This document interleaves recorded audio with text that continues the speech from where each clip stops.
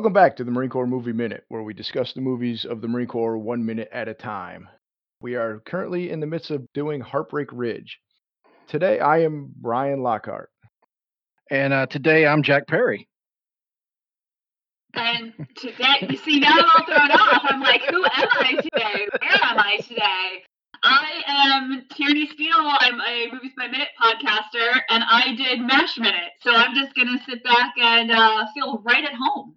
You are actually a perfect guest for this movie because Gunny Highway's a Korean War veteran, and we talked about MASH far too much in the opening few episodes that I feel bad we didn't have you on then. Sorry, I'll try and hold it in. The nice thing is this movie has, wait for it, nothing to do with Korea. So yeah. Listeners, if you thought Korea was going to come up by the end of the movie, I mean, you're not wrong. It will be mentioned, but yeah, right. Casually mentioned. Yeah.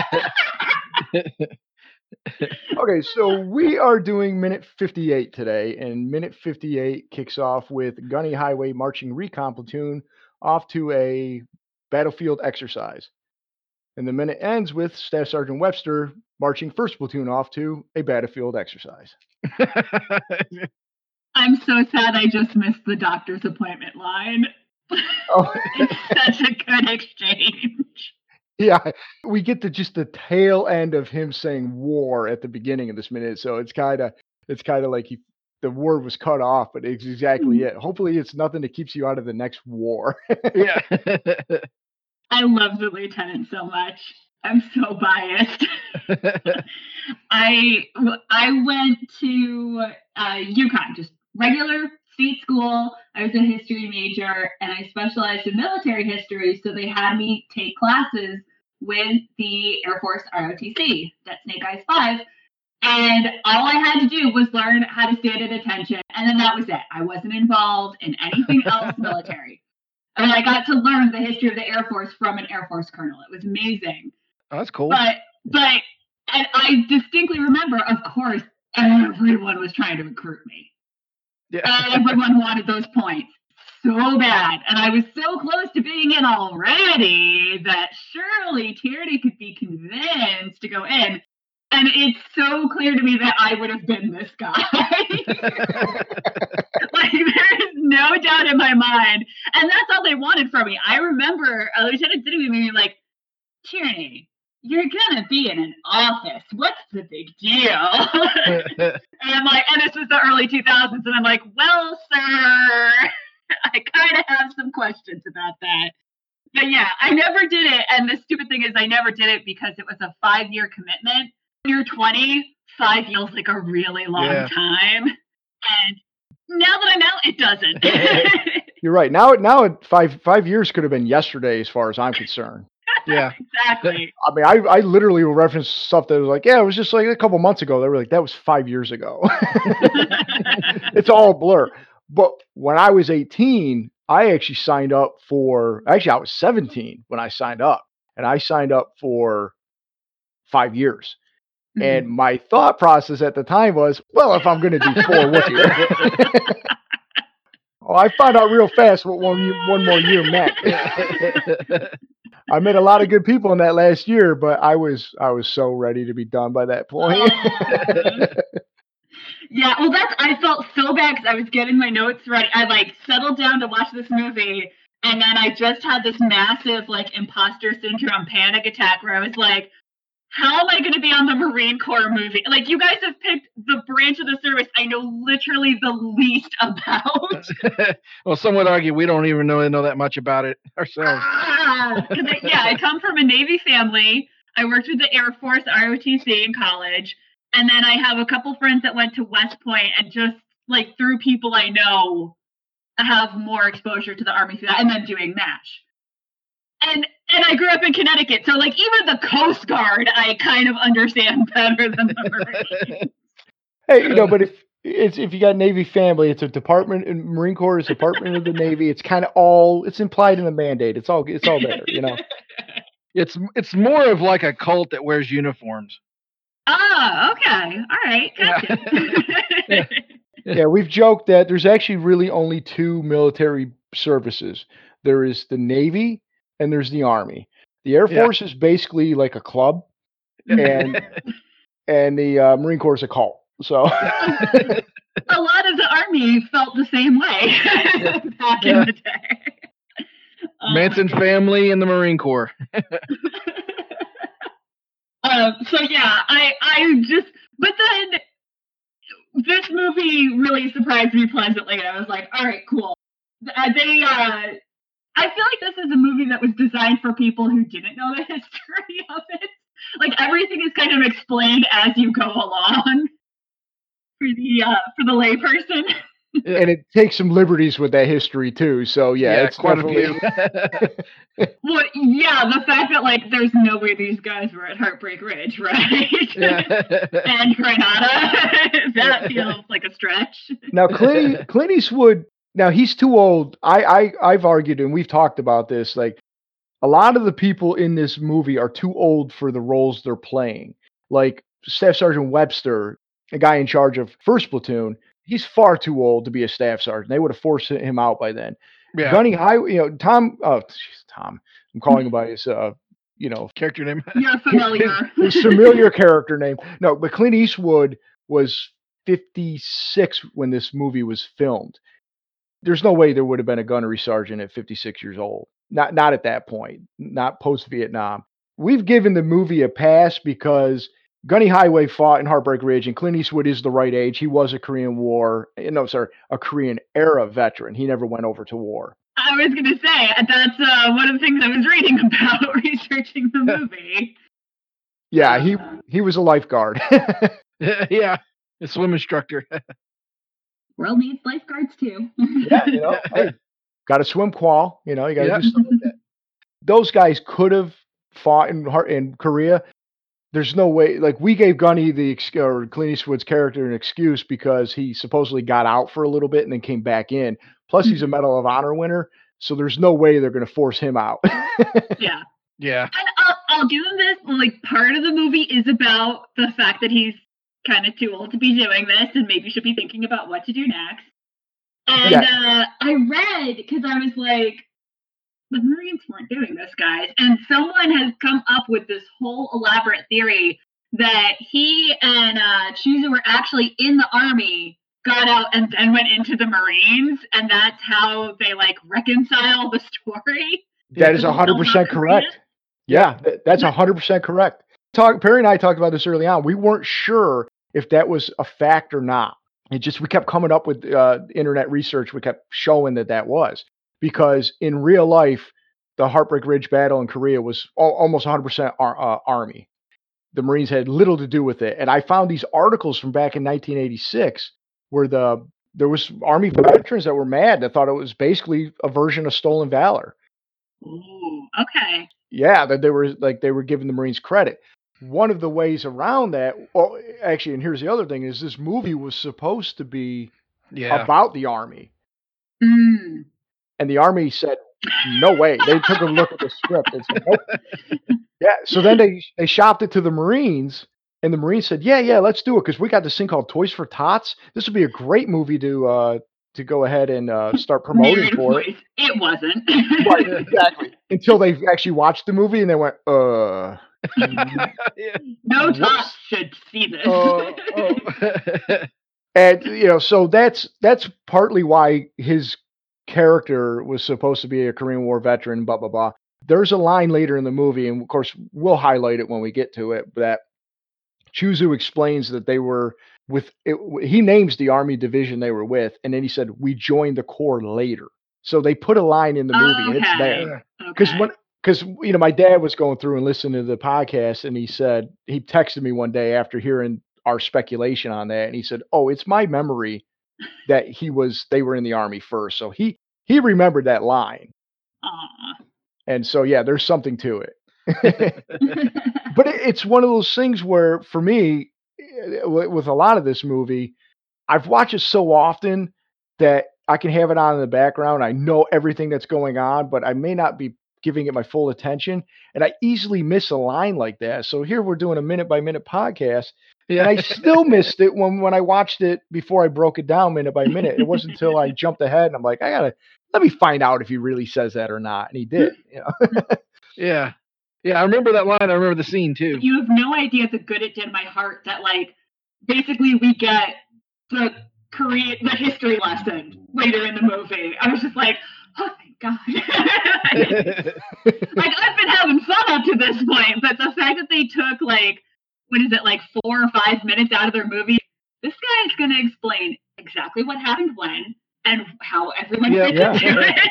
Yeah, I appreciate that, but because the beginning of the movie is all this Korean War footage in black and white, and of course we just talked a little bit about the battle then, but we didn't get too much into it. So we were like, oh, that's a prime time where we might, if I take the time to actually do more research than I have, then we can discuss a little bit about what actually happened at the real life battle. Yeah, it's so crazy to go from because you said the title Heartbreak Ridge. I heard of the movie Heartbreak Ridge. I knew it was a Clint Eastwood movie. I didn't realize it was like an acted, directed everything Clint Eastwood movie. But like I watched the opening credits, I'm like, okay. And then all of a sudden I'm like, wait, this is about Grenada. What is going on? Like it broke my brain a little bit to be like, this is not what I was expecting. But it was really good. And then like the contrast of like it's starting, the opening credits are over black and white footage of the Korean War. And then here in minute 58, I mean, they've got a laser tag for God's sake. Oh yeah. Like, it's just like these minutes I think are really good at kind of situating the movie in a very specific time and place. Yeah. We joke that this is a period piece because it was filmed in '86, but it was takes place in 1983. So they really had to do some research to get the time period accurate when they actually filmed it. So please tell me these guns and vests are accurate because they made me laugh so hard when I first saw them. No, that's all legit stuff because they're wearing it's called what do we call it, like web gear or deuce gear. Yeah. And then it's called, the actual laser tag part is called miles. I forget what it stood for, but it's as with all things in the military, it's an acronym for something else. Yeah, it's like I don't know, but it is like laser or something. Yeah. They know. Yeah. But yeah, so I like that stuff is we never used the miles gear, so we didn't have any of that stuff or the attachments on the gun on the rifle. The only thing we did have were those red the flash suppressors. They call them flash, yeah, right. Flash or suppressors. Flash hider, yeah. We call them flash suppressors at the end of the barrel, and it's got a little it's like a red box. Mm-hmm. Yeah, just screws in. A couple minutes back, that when we were going through the fake town to clear the combat town. A couple dummies took those off and were shooting the blanks with them off, and of course it's just as loud as can get. Can be. And the muzzle flash comes way far out. And you're like, it's not good. Yeah, trainees with burn marks and powder burns. It's funny though. It's like you say this is like a specific time frame, but like for us, we were in the service 10 years later after this movie, and yet this is all the gear we had. This was new then, Yeah. And it was like the same stuff, it's like everything's like here's the old stuff from 10 years ago. It's yours now. I want to circle back to Lieutenant Ring. When he's standing out there and Gunny marches a platoon off and they just focus on him for a good 5 seconds or so, he looks so sad.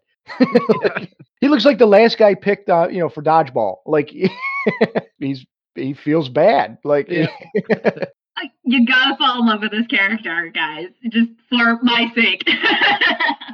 Yeah, we've said like he's like the goofy guy, but like he's so earnest and means well. Like everybody else is kind of an asshole and out to get everybody else, but he's like just so happy to be there. Yeah, he's a good, and spoilers, but I'm pretty sure you've seen this already. Like he does do like you said, he's kind of goofy. He's got a doctor's appointment or whatever it is, but he does do the right thing. Oh yeah. So Yeah. he tries, and he sometimes succeeds, sometimes not as much, but that's okay.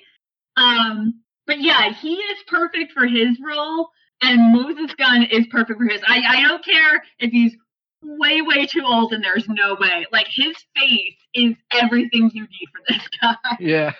Yeah. No, he's great because I mean, like Perry and I have joked, like we've known people like that, like both the lieutenant. We've met some lieutenants that were nice guys, maybe a little dorky. We've met some asshole ones that were completely out of their depth, though. Yeah. And he just kind of has that look. But yeah, the staff sergeant, Webster there, he does have that gruff like NCO kind of the antithesis to Clint Eastwood, who's kind of gruff too, but where Clint Eastwood's tough because he's like, he's like the alpha male or whatever. Yeah. Webster is the kiss ass. And Yeah. we've known guys like that too, where it's like, oh, whatever you say, Major, Yeah. I was trying to figure out his motivation because I feel like he could just kick the Major's ass anytime and he wouldn't even sweat doing it. So it's like, Yeah. it's got to just be in the power structure, right? Because there's no other reason for this guy to put up with this. Well, that's exactly it. Yeah, it's all of the command. But even Sergeant Major Chuzu, he doesn't have any time for the major, but he does give him a little like lip here and there, like smart ass remarks, and Mhm. we'll get to that in a minute or two. But like at the same time, he kind of, He toes the line. yeah, exactly. He's definitely very soft with his ego, or he's walking on eggshells around him. Like he's Yeah. when he was talking about him coming from supply, he said it was an unappreciated field of endeavor. That wasn't necessary. We've been going back and forth on whether or not Lieutenant Ring was a first lieutenant or a second lieutenant. Every time I'm always positive he's a first lieutenant with the silver bars. Then we'll see. There's one scene it's a second 6 where it's literally on one side it's silver and the other side is gold, and I'm pretty sure. For God's sake! Yeah, and that's what keeps happening. Even we had a fellow Marine on from the History Marine Corps podcast, and we had Robert on it, and I asked him, and he had the same problem that we did. Is depending on how the light hits it, it looks gold. And I think in this case, I think it's silver, but that one scene, the sun is definitely reflecting down on it just right, and it looks gold. But I think so I think I feel confident in saying he's a first lieutenant. Yeah. And I'm just going to go with it because there's nothing in the background that specifies one way or another. Gunny marches off, but first platoon gets a ride to halfway to where they're going. This went straight to my heart. This went straight to my MASH Malibu Ranch heart. Those hills, oh my God, like those hills just are it. You put an army truck in front of them, that's it. That's how it works. Well, I guess not. You know what I mean. Right. It's kind of like how Star Trek always goes to that one rock, and it's an alien planet. Yeah. But yeah, this is probably stomping on the same grounds as MASH did. So yeah, because this was filmed out at Pendleton, right? That's correct. Yes. So it'd be the same hills, just from a different side. Right. Yeah. Exactly. I'm sure if at some point we could compare it, you'd be like, oh no, they were there. They were right there. Yeah, Alan Alda and Loretta Swit are like getting just a few miles down the road from this. Exactly. Well, somebody has to set up the field hospital while these guys go out and do their war games. Oh my goodness. Yeah, I am so grateful though, because you first sent me these 3 minutes, and I usually watch, if it's a movie I haven't seen, I'll watch the minutes so that I know like when to pay attention I mean, I'm watching a movie, but like, okay, these are my minutes, I gotta really focus in. And without context, I had no idea what was happening. And it's so clear once you watch the movie, like, all right, so they're getting set up. They're literally getting set up to be, they'll describe it in the next, I guess it's later in the week. They describe how they are expected to die. Yeah. And I feel like this really, obviously everyone's biased. Everyone thinks they have the best minutes, but guys, I have the best minutes because this is like the heart of the movie. You want to understand what the movie Heartbreak is about, you could just watch these 3 minutes and you'd get it. Yep. Yeah, it's a turning point.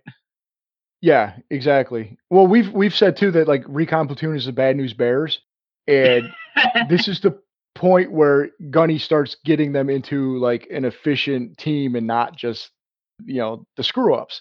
And this is like these are the evil jocks early, like the Mhm. whatever the rich team, in all those movies. Don't tell Clint Eastwood. This is such an 80s, guys. Yeah. Like, it has all the tropes of like Caddyshack. Yeah. It's in the Marines instead of a golf course.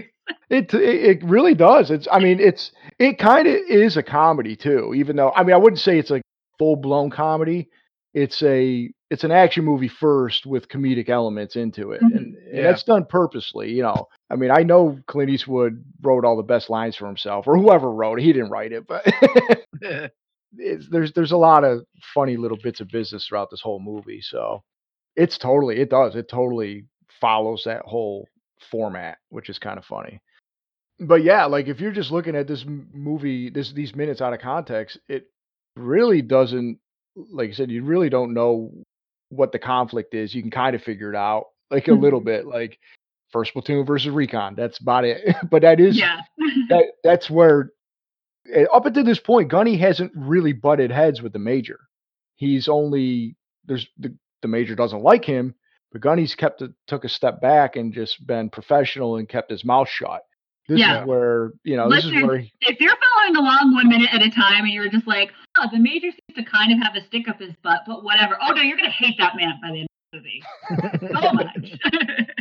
Perry and I talked about how he actually has some justification for not liking Clint Eastwood's character before meeting him, Yeah. based on his history, his reputation, and all that. Where he's kind of a jerk about it is he doesn't honor give him his service record is it's worthy of at least some respect, and he doesn't give him that respect that he's due. But this minute starts to show like, oh no, he's like this with everybody. It's not Gunny, it's him. Yeah. Oh yeah, for sure. Because he even says, now I had a comment I wanted to make because I saw this in my notes when Sergeant Major Chuzu, says Sergeant Webster, and Major Powers pull up in a Jeep, not a Humvee because they didn't have Humvees yet. Nope. We had Humvees, but those 5 tons we had, they're probably the same ones that we had too. Yeah, probably. Very much likely. Yeah, because they were still in service then, and they were around for a while. But that version, I think we had. But anyways, I should have specified who Sergeant Staff Sergeant. Oh, jeez, there's too many names. They're all majors too. Major Powers asks if Gunny is the right man to lead this ambush. Chuzu then says, "Well, he's the best. He's the best man he knows at small armed." Small unit tech. Thank you. Small unit tech. And of course, Webster, he's like, yeah, right. He totally doubts that. But anyways, this made me think that later we'll learn that they've done this 3 times already. Mm-hmm. And so that makes me think Lieutenant Ring has led the platoon in previous times that he was there because he didn't seem to want to correct the Major when in the previous minute Gunny had asked, "Hey, did you have a conversation with Major Powers about this?" And he's like, "Well, I see your point," but then he kind of just like that's why he felt so sad when we left him because he never brought that up to Major Powers and probably didn't even think about that. So I wonder if Lieutenant Ring is actually, he seems out of his depth to be the leader. He needs somebody like Clint Eastwood, Tom Highway, to kind of show him the ropes because he's new too, and especially when he's not standing up to also a superior officer who seems to be out of his element too when it comes to this type of role. I just wonder about that. And then, of course, Major Powers gets a platoon ready and says they're gonna get ready to kick some recon butt. We can tell whose side he's on. Yeah. Do you guys have anything else you want to talk about this minute? I'm good on this minute. Yeah, I got nothing. Yeah, I mean it's pretty basic. You march, you march. Yeah. We're meet in the middle somewhere. Whoa, good setup for the rest of this week. Yeah.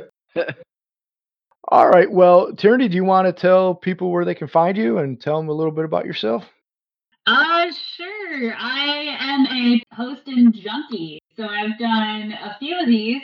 I did Mash Minute, and if you go to mashminute.com, you'll find all our episodes there of my friend Megan and I waxing poetic on that. And I've done Joe versus the Minute, talking about a Tom Hanks 1990 movie. So I feeling kind of at home in this era of film, but because, MASH is 70, that's 1990. We're going to meet in the middle in the 80s. But yeah, other than having, the TV on Memorial Day weekend, I mean, maybe I've caught this before. This is my first experience with the movie. So I'm just, it's good. It's good so far. I'm excited for all the other minutes I ended up writing down because it's like, that's the greatest phrase ever. I got to write that down. There's a lot of quotable lines in this movie. Yeah, a lot of them. Oh, yeah. And some I still use to this day. So yeah. There you go. All right. Well, you got anything, Perry? Nah, man, I'm good. All right, Perry. Well, then today we're going to kick some podcasting butt.